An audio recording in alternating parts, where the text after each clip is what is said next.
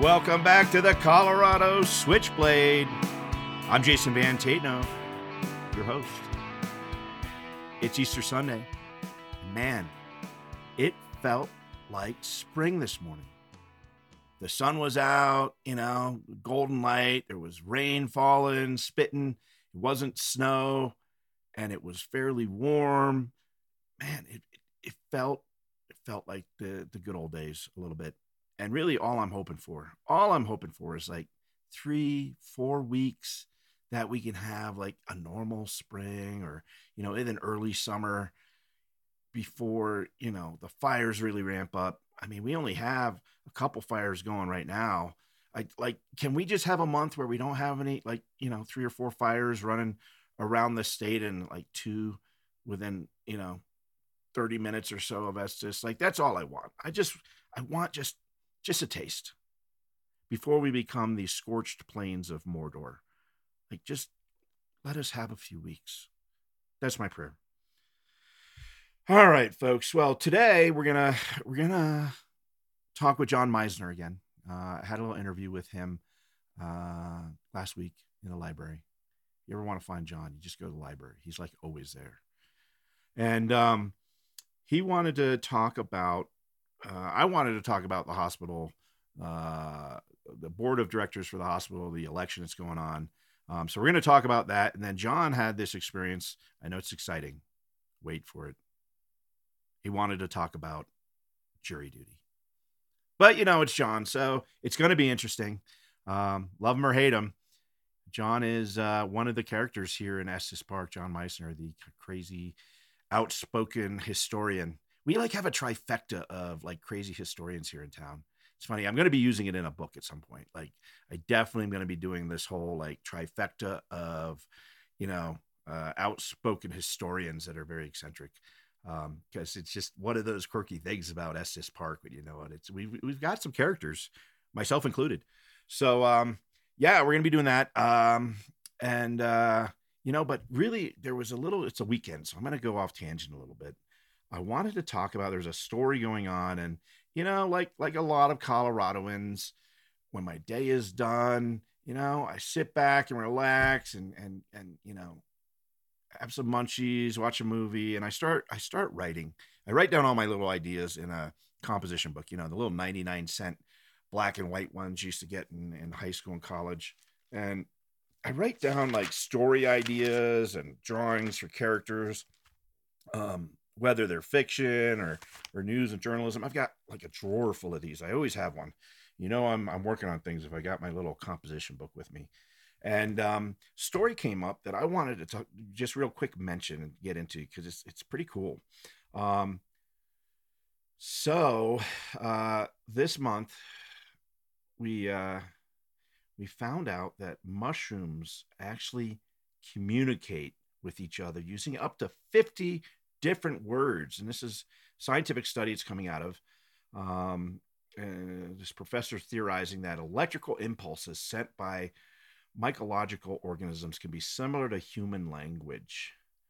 And so they've done this mathematical analysis of the electrical signals that fungi, mushrooms, seemingly send to one another. And they've actually identified patterns that bear a striking structural similarity to human speech. And previous research had suggested that fungi conduct electrical impulses through long underground, filament-like structures called hyphae. I think I'm saying that right. I don't know. Similar to how nerve cells transmit information in humans, brain synapses and such. And and it's even been shown that the firing rate of these impulses increases when those connections, they touch they digest wood and stuff. So when these filaments touch wood, new food, they suddenly start getting these electrical impulses that appear very much like language, and they're sharing information about food and injury with different parts of themselves. And of course, mushrooms are these giant networks that go on for, they're the largest life form on Earth, because they're all interconnected. And so this is Professor Andrew Ansky of the University of West England's Unconventional Computer Laboratory in Bristol is analyzing the patterns of the electrical spikes generated by 4 species of mushrooms: an enoki, a split gill, a ghost, and a caterpillar fungi. And he's doing this by inserting tiny microelectrodes into substrates colonized by the patchwork of the hyphea threads, or their mycelia. And of course, Star Trek kind of got this right. They just keep they're batting 100. And we don't know if there's a direct relationship between spiking patterns in the fungi and human speech. Possibly not, the professor says. There are very many similarities in the information processing in the living substrates of the different classes, families, and species. And this guy was just curious to compare. This is all coming from the research, which was published in the Royal Society Open Science, and found that the spikes often clustered into trains of activity resembling vocabularies of up to 50 words, and that the distribution of these fungal word lengths closely match those of human language. So, all of your crazy hippie friends that are smoking too much pot and eating too many shrooms, maybe they had it right. Maybe they were onto something. I certainly have my friends that say they have spoken with mushrooms before. So anyway, I just thought I'd throw that out there. I thought it was an interesting little piece. All right, we're just going to jump right in. I got to get down to Fort Collins, my family's house. We're going to be doing Easter brunch. Not that we're a particularly Christian batch. We're not. My oldest daughter, she gets into it. But the rest of the family, we're pretty good, just bohemian artist types. So, we like the pageantry. But, All right, let's jump into this interview. And I hope you and yours are having a good Easter. I'm going to go over some of the things I have lined up for this week at the end of the podcast. And so we'll go from there. Here's John Meissner, and he's going to be talking about, again, the exciting topic of jury duty. It's enthralling, I know. And then we're going to talk a little bit about the hospital board election. A lot of us don't even know there's an election going on. The ballots have been sent out via mail. There are already people getting them last week. So he's going to talk a little bit about that, and we'll go from there.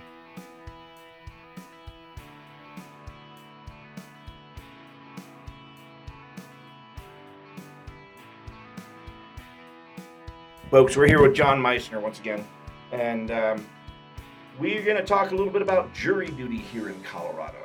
John, how you doing today? I'm good, thank you. Thanks for having me back, Jason. Absolutely. Actually, we had a lot of response. People really liked your candidacy episode and really liked having a chance to kind of hear you as opposed to, say, read you in printed word. It seemed to bring a whole other dimension and kind of just like, oh, wow, that's actually a human being. Right, which can be kind of caustic sometimes, I admit. Sometimes I get on people's nerves right from the get-go. Well, so I don't think you're giving yourself enough credit. Well, again, it's one of these damned if you do, damned if you don't things. The election turned out pretty much as I thought, and I predicted it a week in advance, which again is not some great thing, but I'd like other people to just hop on board too if they think they can predict stuff. That election had no buzz, and I feel bad because turnout wasn't great. I do think the right candidates, whatever right means, the town had their say, and so we've got qualified people. The 2 incumbents, for all you can say about them, at least they're qualified. They've sat on the board. Kirby did a great job. I continue to be impressed by how prepared she was and how she just knew how to check all the boxes. I do feel bad for the folks that didn't perform as well. I just feel really bad for the turnout and hope I didn't depress the turnout. But what everybody always looks at, and I'm not going to stop running, is that I never take away spots from other people. I get just the amount of votes that are probably, I have some friends, but they don't have friends, obviously. So I'll just keep running. And again, I run because I like to get issues out there. But yeah, so while this election was going on, Jason, I was called to jury duty. And so when you register in the state of Colorado to vote, you also get on the list for a potential jury pool. So that day of the election, I was called down to sit in a room with 500 other people. This was 8th District Court, which is both Jackson County and Larimer County, but I'm sure most of the cases come from Larimer County. And so they put you in a room and they show you a little video. And then you've got to report to various courtrooms, and they packed us 60 people. They ran out of chairs in the back of that courtroom. That was courtroom C, and the judge was fantastic. And again, for people who haven't ever served on a jury before, Colorado has an interesting law that they just passed called one day or one case. And that means if you're called for jury duty, it's more than likely that you're just going to have to go down there for one day because you won't be picked. They pick so many people in the pool and they only end up taking 12 with sometimes a couple of alternates, and they don't have a lot of cases going on in a lot of different courtrooms. So more than likely, you are only going to have to sit there for the morning and maybe part of the afternoon. Now, if you're picked for jury, then that falls over into the one trial. So you serve one trial. Our trial happened to last 4 days with deliberations, and I think that's pretty common. Had it gone any longer, we would have gotten paid, but in this case, we didn't get anything.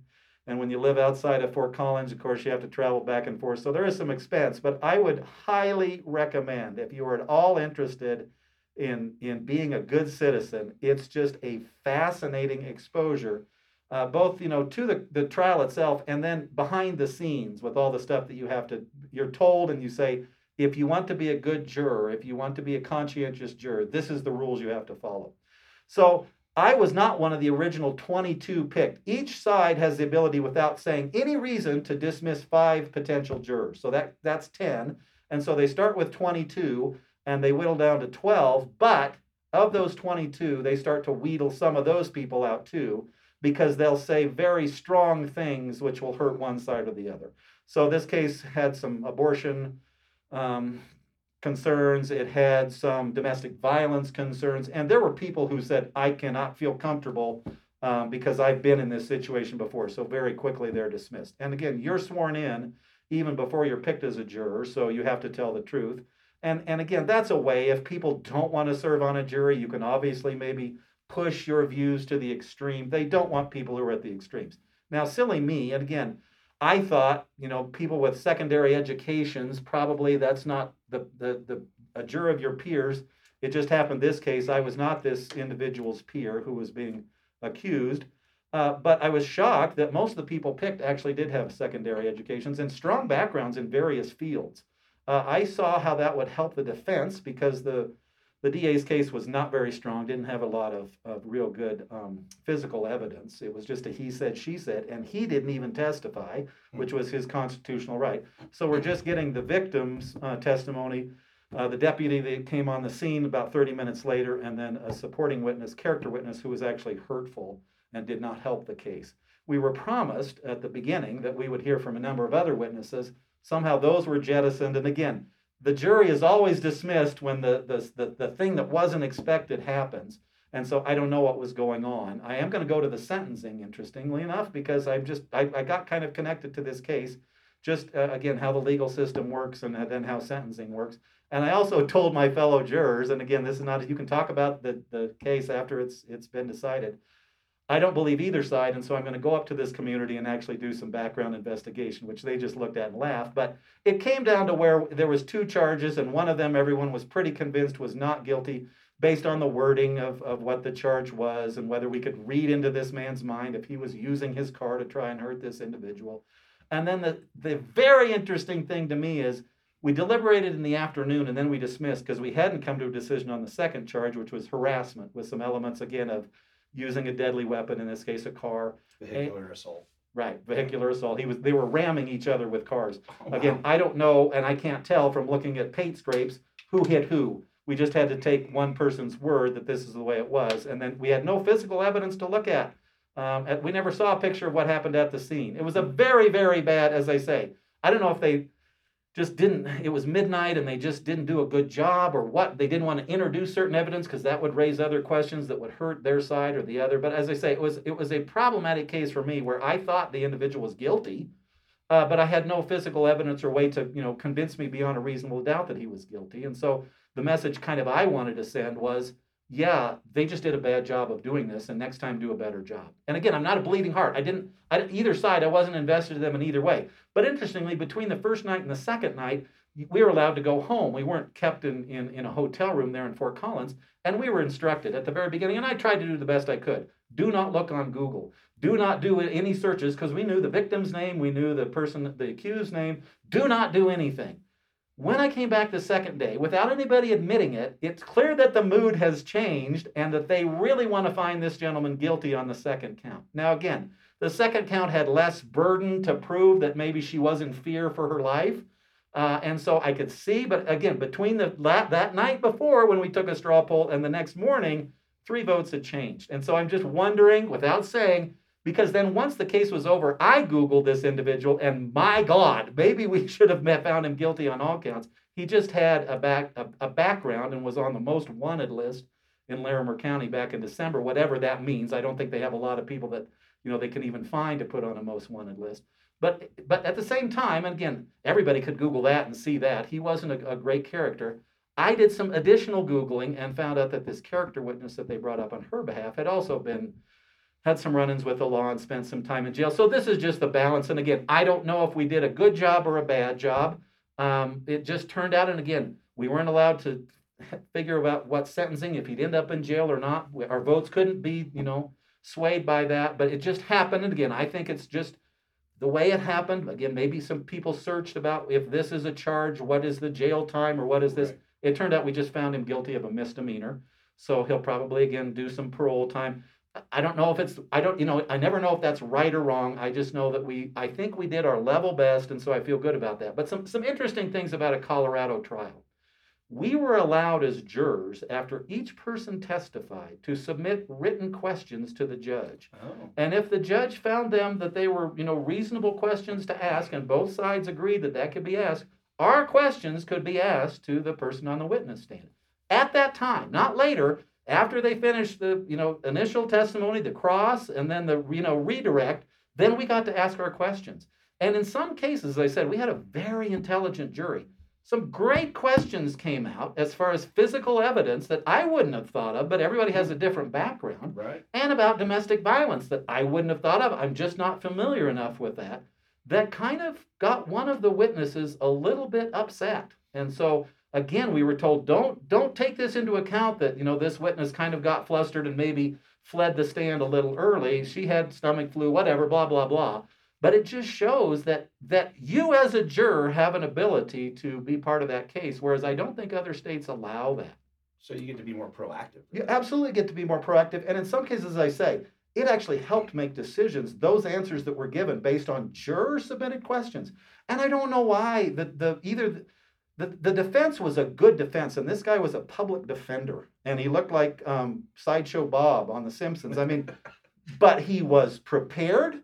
He had no connection to this person he was defending. I know they weren't best friends, but he made it look like, I value you. He put his arm around him. And so he just did a great job of presenting the case. Again, ultimately, did it sway people? I don't know. But it shows you that if you're on top of your game, if you're a good lawyer, you have a way of convincing some jurors, this guy, maybe he's on the right side of this. Right. But anyway, when I just, evaluate, like, where am I in the community? I think I'm the public defender. I'm the guy that, does this, probably isn't well liked, but somebody has to take a stand for certain issues in town, whether it makes people uncomfortable or not. The other thing, and I'll just say this because this is one of these battles I have in town, somebody got up and started acting as if they were a witness that knew a lot about medicine, as if they were somehow an expert on post-concussion syndrome. And so very quickly the defense stood up without even, 3 words getting out and said, I object. This is not somebody who has a medical background or has any expertise in medicine. And that was struck. That was absolutely not allowed. So certain things in town, and again, this is where I get my hackles really get raised, when people who have no ability in the field that they're in, and we have people in town who do. And I'm not saying me. I'm just saying anybody in town who has that background, they should be in charge. Let's not have people who don't know having things. And that's where I really, as I say, get on the wrong side of issues, because in that case, I'm like that person that's saying, wait a minute, you don't have any expertise in this. Let's bring in somebody who does. In a small town, I get it. Some people fill roles that fill roles because they volunteer to or because they're good citizens or whatever. I'm trying to strive for in all this, whether it's, the consultants we bring in, where we need to get consultants, whether it's any construction job, we get the best people we can, because I'm concerned about our community and what happens if people aren't the best and then leave things that are worse off than when they came in. Okay, so anyway, that was the jury. I would highly recommend. It was every person in that room said, I was hesitant, I was skeptical, but this was a positive experience in my life to be involved. And again, the jury is the ultimate team sport. You have to be unanimous. And there was clearly in one case people who were not on board at the time the votes were taken. And you just have to be sympathetic to that. You have to say, all right, I understand, but it also sadly becomes a time thing. People were looking at their watches the second day in and saying, and I don't like justice to be decided on people's schedules, but ultimately you kind of see, I can hold out on this, I can make people uncomfortable, but I think I just better, just say, okay, with these concerns that I'm voicing, with these stipulations, I'll go along because we have to be unanimous. And I didn't want to have the state or the county to have to go through another expense of another jury when this court case was clearly falling apart as we watched it. Initially, there were 3 charges, again, without reason. By the second day, that 3rd charge had been dropped. All these witnesses that we saw out in the audience getting ready to come up that just then left, and we were told no reason why. There was supposed to be some evidence about the repairs to the car and how much that would cost. Never saw that. So as I say, it's just a fascinating experience. It's not beautiful. It's not beautiful to look at. There's concerns that everyone has, but I would highly recommend if you get summoned to go down to Fort Collins and be part of that jury pool, don't go running for the doctor's excuse. We had no alternates, 0 alternates. We were there 4 days, and yet somehow everybody got there on time. Everybody did their civic duty, and we got a decision rendered. And so, you got to feel proud about yourself for that. At least 12 people, 11 people I had no control of, they were also able to come down and be a part of this and render a verdict. And so it was kind of it's a nice moment. You get a nice little certificate suitable for framing. And the judge came back afterwards. After we'd made the decision and went back to the jury room, the judge came in and said, any questions you have, ask them. And I just love that too. We could ask her anything about anything. So don't be scared. Don't act like, hey, this is not really us. This is the judge and the defense attorneys and the DA that decide these cases. You decide the cases as a jury. You're the one that makes the decision, guilty or innocent. So that's kind of neat. It's kind of a neat thing. All right. Yeah. Wow. So that engagement is good.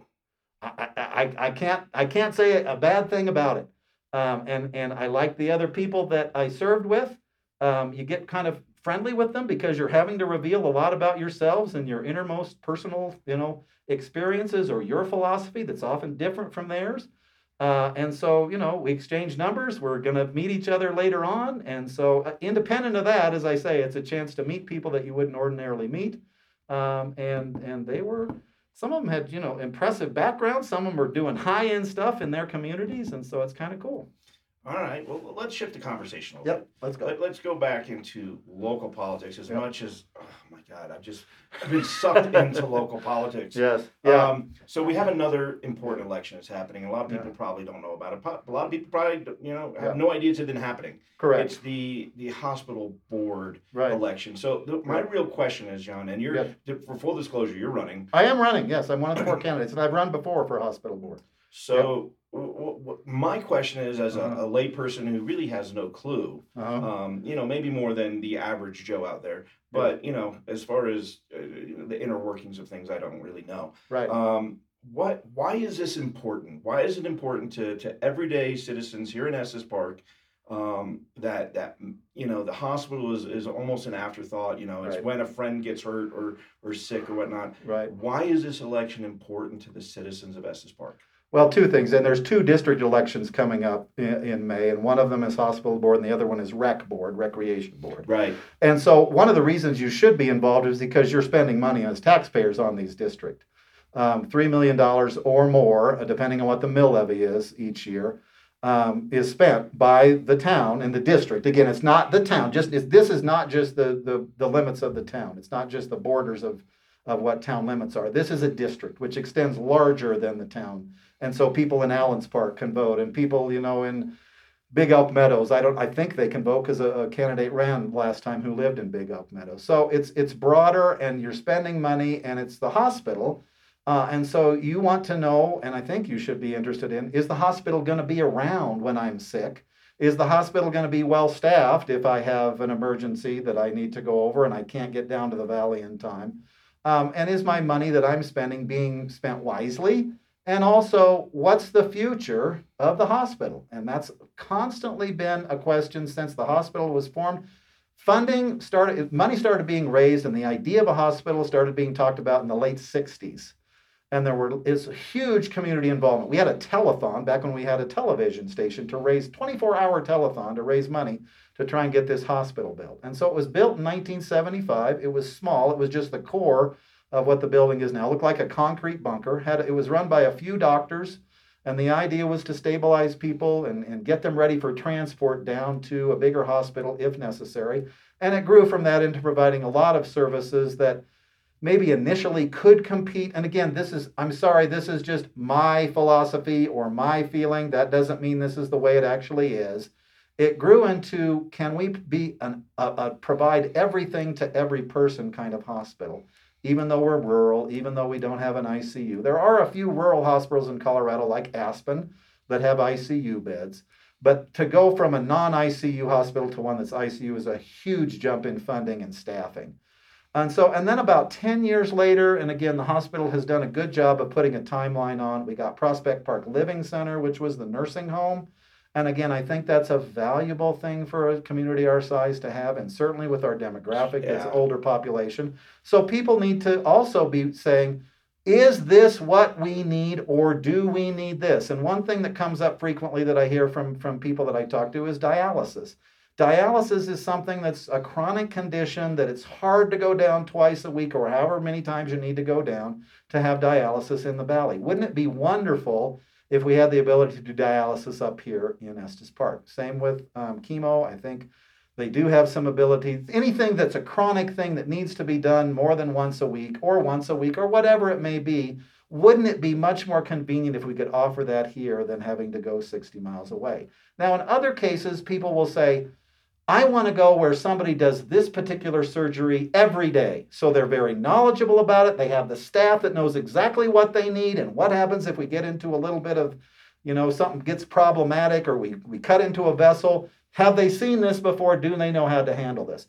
Estes Park will never be able to compete with Boulder or with Longmont or Loveland hospitals that are staffed, that are large, that, again, this man is such a specialty, he does it every day. And in some cases, it's cheaper down in the valley. And so that's the sticking point up here. Everyone seems to be voting with their feet. Even on a study, just a radiologic study on a CT or an MRI, if it's cheaper down the valley, if it can be interpreted down there the same day, if there can be a consultant, a second opinion, for example, be given that same day, people just do that, and they don't worry about, am I supporting locally my hospital? They look at, and sometimes insurance is an issue too. Yeah. Some insurers, they don't accept in Estes Park, and they do accept, or I'm not saying they accept them everywhere, but you can find a place in Loveland, Longmont, Boulder, Denver that might accept your insurance.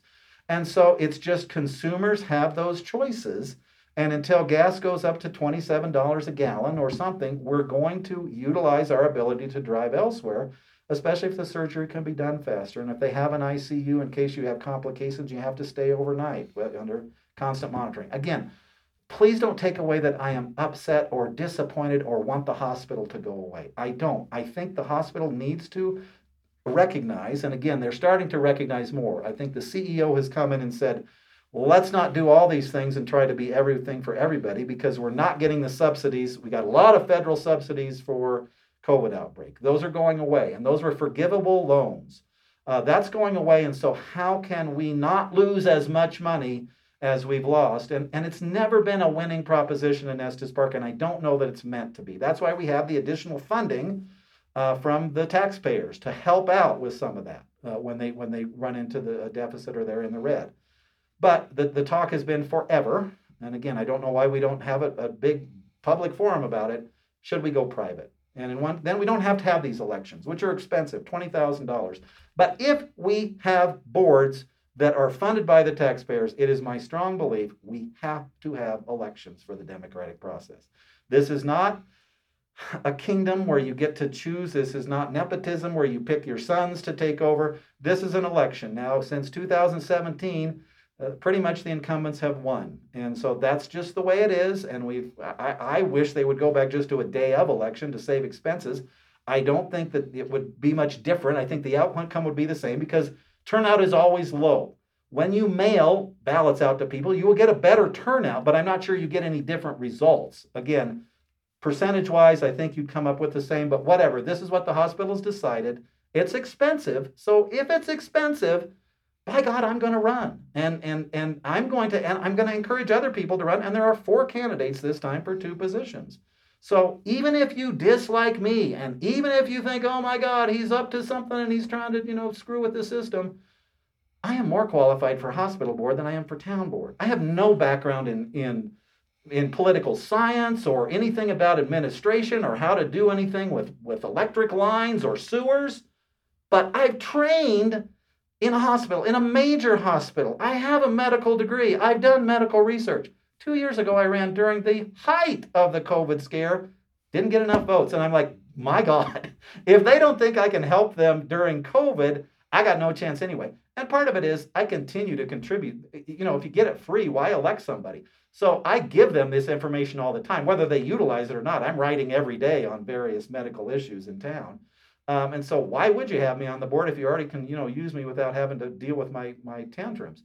Also, I think people need to understand I'm not the kind of guy, just like this jury. I wasn't up there just, yelling and shouting and telling people, that's a horrible thing. You didn't even pay attention. I took 27 pages of notes. I think that was probably more than anybody during the case. And I was happy to go back to my notes, and I'm not saying they're right. But other people who didn't take any notes had a better insight into things, had valid opinions, had good questions, and I said, that's a valid opinion. That's a good question. I didn't think about it. I'm not an idiot. I don't have an unyielding agenda. I am happy to listen to other sides and view, and I do anyway. I mean, I don't have a choice. So I'm not saying, by God, I know how to fix this hospital. I have no idea how to fix the hospital. I do not. I'd pitch in there and I'd attend every meeting. I would never miss a meeting.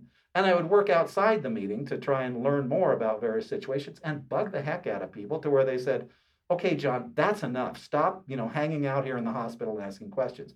So again, just from a health reason, I've never been sick. I knock on wood, I don't take any medicines, any over-the-counter medicines.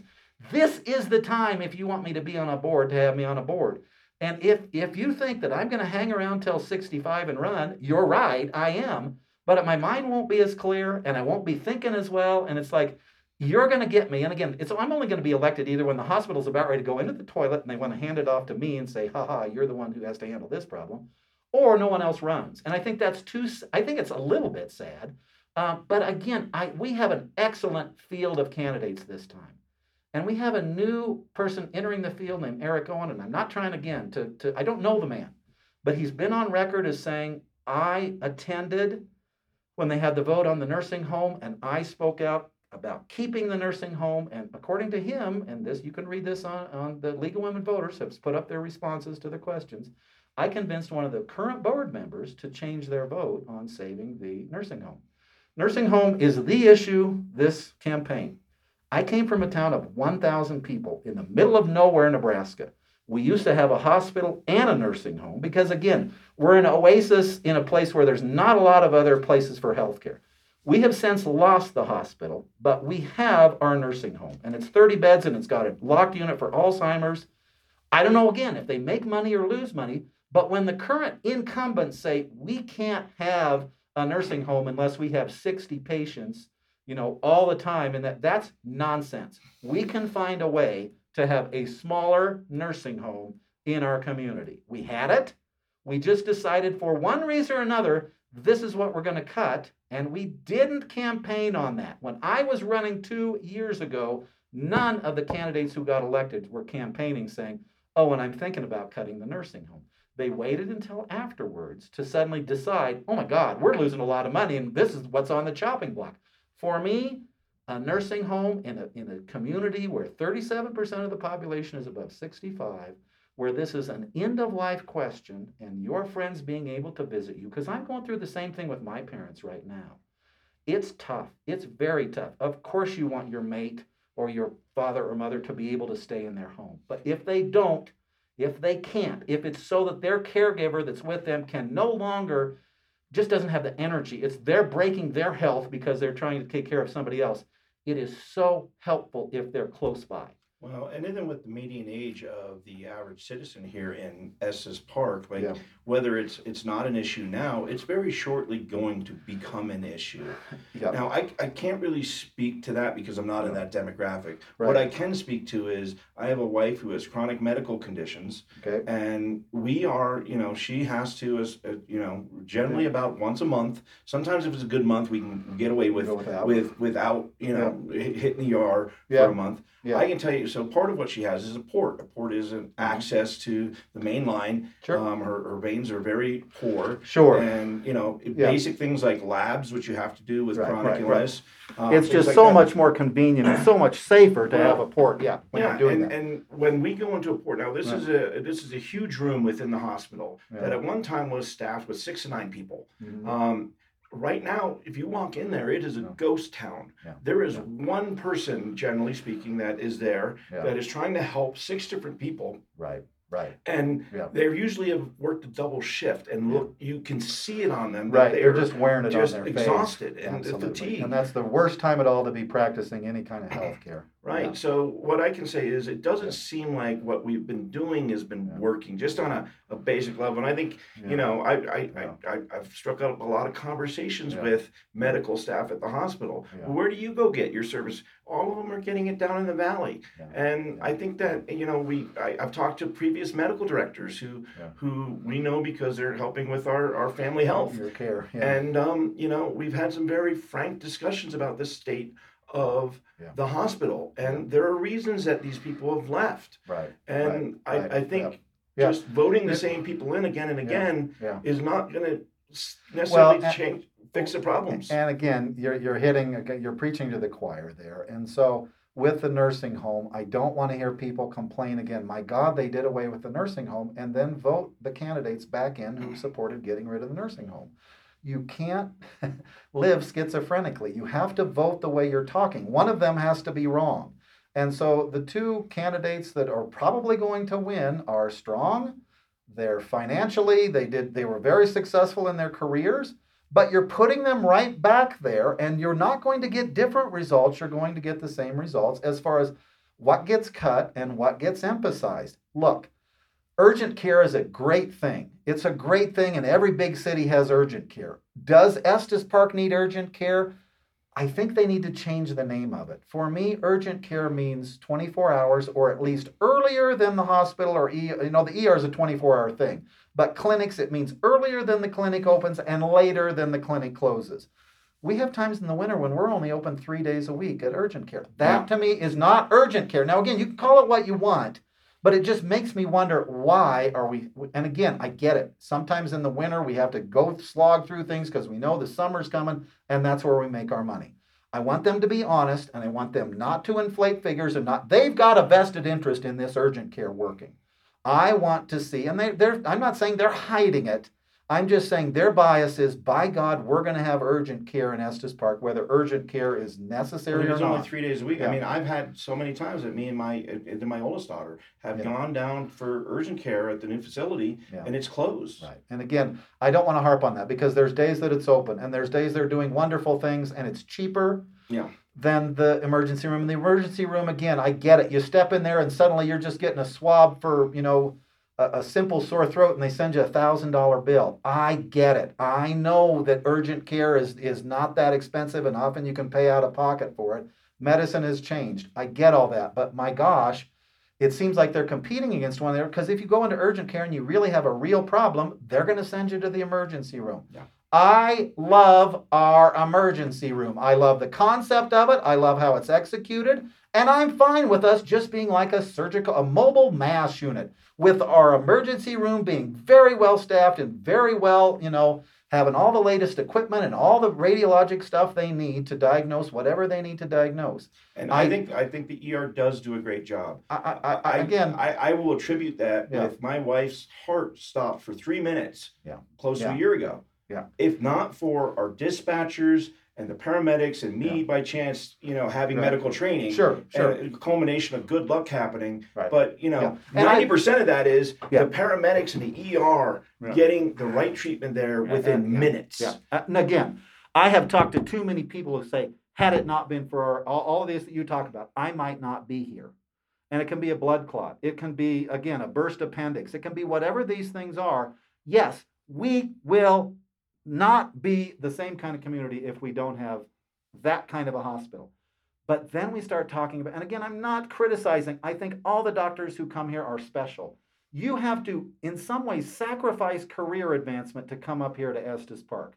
Because you could be at a flashy place and you could be doing surgeries every day and you could be having rounds and grand rounds and getting exposed to all kinds of additional training and really be, absorbing that. But people make conscientious decisions. I want to treat Estes Park. I want to treat at a rural hospital level and have that connection. And that's always the concern. If we go private, if we say UC Health, you're practically taking us over anyway. You provided all of our testing equipment during COVID. Just let's, finalize, sign the dotted line and take us over. You will lose that kind of interaction with your physician. I get it. And I'm not saying, oh God, it's time. We just got to get rid of this and just have, mechanical robotic medicine. But we have to not keep losing money. And some things that I would say are vanity things that we tried to say, hey, let's compete with various orthopedic surgeries and try to match what the Valley's doing. If they're not working, we just have to say that didn't work. And we've had things in the past we've tried with surgicalist program, which meant, not a dedicated surgeon, but just somebody rotating through, traveling surgeon, did not work. The expense of bringing in nursing is going to be the thing that breaks our back up here in Estes Park. And in the long run, it doesn't seem to be working out. It turns out one of my friends from an old girlfriend of mine from junior high, wound up being a traveling nurse here. And I realized this because she was taking walks, on her breaks, and I live right up near the hospital. Oh, yeah. Okay. Yeah. But, it's hard on the traveling nurses. They're put into these crazy hours, especially during the pandemic, but the expenses around them. Yeah. I don't understand how that's in any way sustainable. It's not. And it's not only Estes Park that's having to deal with this. It's every hospital in every community. It's tripled or quadrupled the cost of nursing because you have visiting nurses who are then getting paid so much more than the nurses who've been here for 10 years.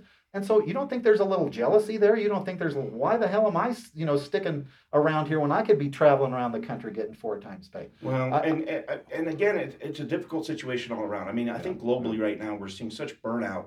That oh my God, yes. Literally, I mean, I've been out of the EMS game for years.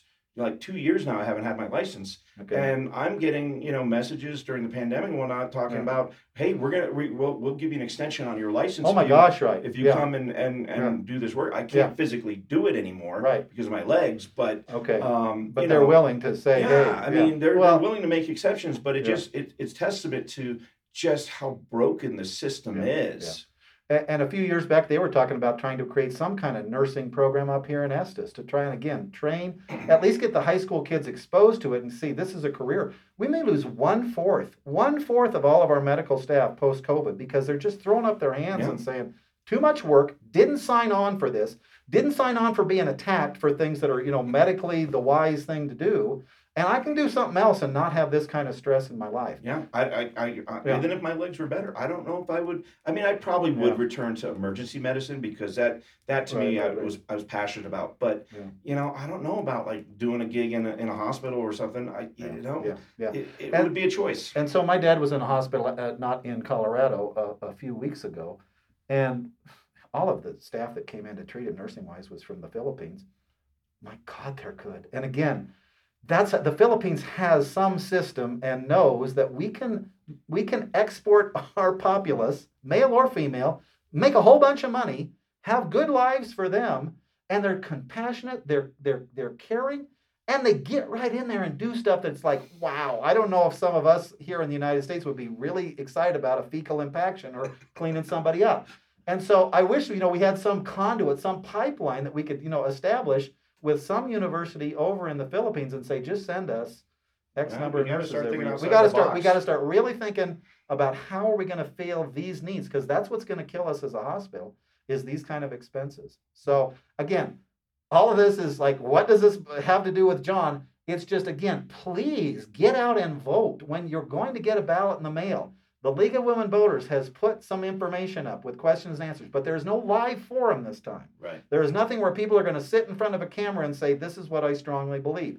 Well, Two candidates have, on one issue, have a very different belief than the other two candidates. I'm not saying you should, base it on that, but I'm saying, please don't talk to your friends and say, I don't recognize any of these names on here. Oh, I see John and I don't want to vote for John. I get that. Don't let them talk you into voting. There are ways that you can do some research. It's hard to watch hospital board meetings. I get it. It's arcane. Words are thrown around that you have no idea. Figures are thrown around that you don't care about. But this is your community. There is an election, and you got to decide, do I want to change or do I want the same? There are candidates who are going to give you the same. If the same is okay for you, that's fine. If the same means we may partner whether we want to or not, then keep going the route we're going. But for me, it's especially, again, Jason, for me, just like this forum, come out and talk to the public. Right. Put your phone number in there so that people can call you. Have meetings at a coffee shop outside of the hospital setting where it's difficult. You got to sign in and wear a badge, and you're always worried about, am I going to be exposed to something? Come to a coffee shop and have a meeting once a month. The current board members, they need to come out in the public and not be scared and say, here's some issues. Because they're bright. They know the issues. They're not hiding from the problems. It's just that we used to have public emails that were part of a transparent system where you could see what other people were writing about. They've done away with that. How did they do that since it's a public election? How did they get rid of the public record? You'd have to talk to them. And this is just, again, at one point they were doing what the town did with any email that's written to a board member is now shown on a bulletin board. Well, isn't it tax funded though? I mean, isn't it? Again, I wish, but the town could do away with it if they wanted. This is an additional thing that they do rather than have to go through open records requests to say, here it is, guys, here's the communication. And again, can be avoided. So we could still do quoras and get them. Sure, we could ask but it's, again, it's so arcane and there's 10 people interested in it. As long as the door's open when they go over there and your medical records are accessible when they need to pull, I think most people say, I'm fine, I don't care. Okay, it's just, it works until it doesn't. And I'm not saying that this current board won't make it work. They can make it work. It's just, how much money are we losing and how much money could we be not losing if we had other people just asking questions? Again, it's just, let's go through this just like a jury trial. Let's start to examine this and get other input. Rather than have 5 people who march this to the same drummer, let's have a couple of, whether you win or not. And again, I don't care if I'm voted down every time. I'm just going to bring it up so that they say, oh, that was something I didn't think about. And again, not everyone's an accountant. Not everyone's a CPA. They put down, tables and tables and charts of, here's what our budget was, here's what we thought we were going to lose, here's what we did lose. Where I just want, what's the bottom line, guys? How many millions did we lose this year, and how can we stop losing that many millions? That means cuts have to be made because there's not this endless source of money. And maybe they come to the town and say, if you want a hospital, you're going to have to pay double what you're paying right now. It's not huge. It's a little bit of property tax to have a hospital. But it's just, my God, everything I go into, I'm like, let's make money. Why lose when we can be breaking even or making money? And if that's possible, let's explore that. And so, oh my gosh, we know the nursing home is not a winning proposition, but there are certain things as a community, again, for the fabric of our society, we need to say, don't care. Don't care. That can lose money because if somebody is in the nursing home and their friends cannot travel 60 miles to see them because they're all elderly, but they can come and boost them a little bit that morning by walking over or, again, getting a ride over there, it means a lot. It's a difference between having a good day and a bad day. And when you're 89 years old, that sometimes your morning is such to the rest of your day. And so if you get a visit from a friend or a phone call for a friend, and again, you're talking long distance versus a local phone call, it's important. And again, just like you're saying, the median age from the 2010 census to the 2020 census went up tremendously in Estes Park. Let's not kid ourselves. We are a retirement community, whether we call ourselves or that or not. We have 3 times the percentage of retirees in Estes Park than we do in Florida, certain Florida retirement communities. That's the way it is. So let's find ways to give that demographic the best quality of life while they're up here. And for me, part of that is a nursing home, and it's skilled nursing. And I think we can do it. And the other candidates are saying can't be done. That's why we got rid of it. I'd argue that's if we're going to lose money, I'm so willing to lose money on that and maybe sacrifice some other things that don't lose as much money. But that's my opinion. Go out and vote, please, please, please. They make it so simple. They spent so much money this election. Please vote. It's just a stamp on an envelope where you can walk over to the hospital. It may be the first time in a long time you've seen it. Get over there. All right. Yeah. Well, I'm going to offer Thanks, to sir. the other people that are running. Please do. If they want to come on, they're welcome to do that. Just reach Yeah. out to me. And so the other candidates we didn't talk about are Eric Owen, and it's Dave Beatty, and it's Drew Webb. And they're all qualified. And again, we have no representation from minorities, which I wish we could get some minorities in town to start thinking about running too. You want to talk about a different viewpoint? It's how's the health care for people who aren't in the majority in town? And how's the billing system work? And how's all that with insurance work? And how much extra hurdles do they have to jump when they get something that's been denied by their insurer? And find who's that. And I'm not saying just Hispanic population, Chinese population. Everybody up here who doesn't speak English as their first language, my gosh, it's hard to fight these kind of things. And so we've got to have representation. We've got to recognize we are not homogenous up here. We have different people from different backgrounds. So we got to have other people run besides the Anglo-Saxons up here. So. All right. Well, thanks once again, John, for coming on and giving us your thoughts. Jason, I admire what you're doing. I just wish some of this stuff would go super viral so that we see up in Estes Park, it just seems like, my God, we got smart people up here and we have valid opinions, but it's just we don't have a way for it to get out of this cul-de-sac to let other people outside know. We're dealing with issues and maybe we're doing things that other people ought to, model or try to do with their press or, with whatever it is. And I heard I was driving with my sister this weekend and I heard some podcasts that she had that was like Conan O'Brien and Joe Rogan that has a podcast besides his radio show. And they put advertising at the front and in the middle. Oh, yeah. So you ought to start thinking about Ginzu knives or you ought to think about something because it doesn't. I do put my books on there. Not that it really. Yeah. Yeah, I was thinking of doing like a sponsorship opportunity for limited number of businesses, maybe 3 businesses, have it be comparable what they would be paying for on the paper. Absolutely. And the numbers are finally there. I mean, things are getting traction.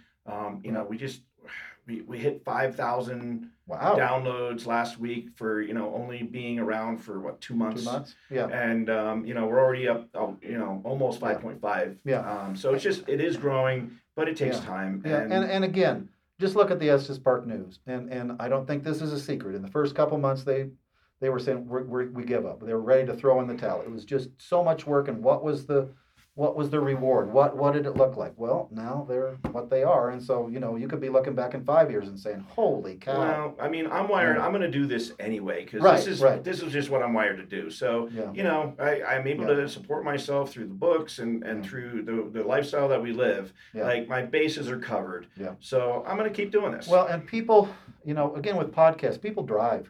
And they're tired of the same old stuff, and they want to get something that's intelligent and that they can think about, and that they don't just tune out on. And so I think podcasts are something they're happening. And it's not like, oh my God, I found this thing called the podcast. No, everybody knows about it. Yeah, we've been doing it for like 10 years now. Yeah, so. No, and so that's what I'm saying. We don't have a radio station in town. We've had them, we've lost them. Newspapers, we've got what we've got, and it's because one of them's a big multi-conglomerate thing that we don't really get local news. This is touching the pulse of Estes Park right here. It's rapid, it's real, and it's people that generally don't get interviewed by the paper. And I will say, and again, this is not blowing smoke, one of our papers in town has started kind of interviewing some of the people after you interview them. Well, yeah, I've noticed that actually. Yeah. And that's okay. Hey, again, it's stories that need to be told. You found them. Exactly. At least they're saying there's more to this community than just the 3 people we always run to, and we need quotes on various things related to business. I did the numbers, just an interesting fact.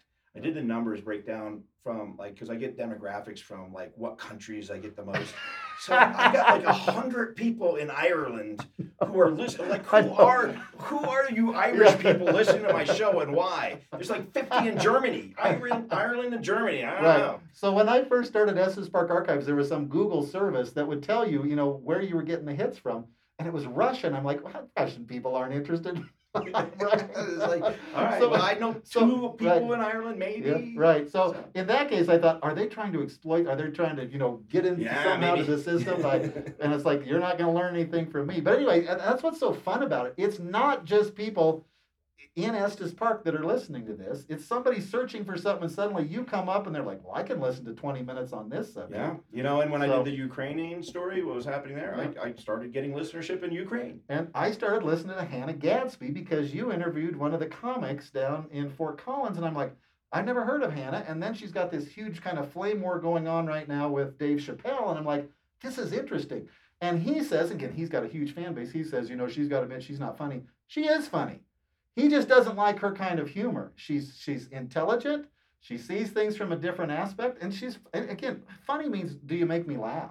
Actually, I'm not going to apologize for her making me laugh. She's funny. Tomorrow's podcast is a follow-up to the Fort Collins comedy scene where we're having the other side come on and tell their side of the story. Oh, good. Okay. So and as I cover these stories, it gathers more and more listeners. Right. Well, again, more power to you. Keep going. I'll anytime, you don't need to keep talking to me. There are a lot more interesting people, but this time with the hospital board, that's why I think you invited me on, and I hope you get some other candidates. All right. Well, thanks so much again, John. All right, folks, that was the interview for today. Hope you enjoyed it. I always get a kick out of talking to John. And next week, so Monday, tomorrow, I'm going to be heading down to speak with, not heading down, it's in town. I'm going to be talking to two of the kids that are trying to get the skate park going. Apparently, they've been working on looking at maybe becoming a nonprofit to really jump into getting us a really good skate park here in town and at least improving upon the one we got. I mean, it was great for a while, but it's fairly dilapidated now. And, our kids deserve better. We deserve better. There's plenty of adults. Like, I would use it. I would fall and crash and burn and probably screw my legs up even more. But, I definitely try. And, skateboarding is such a big part of our Colorado culture here. I grew up with it in the mean streets of Fort Collins. But yeah, there's just something about that skateboarding community that just accepts everyone. Just, you're either one of the freaks or you're not. And the skaters, they wind up being the cool kids when they grow up. So we need to foster that. All right, folks. Well, I hope you had a good Easter. I hope your week starts off good. Hopefully we'll have less fires this week. And I'm actually thinking I got to start some sort of fire forecast. We have snow and rain. I don't know. It's like we definitely need a fire segment of the weather these days. All right, I'm just rambling now. We will talk with you soon. I'm Jason Van Tatenhove. You've been listening to the Colorado Switchblade.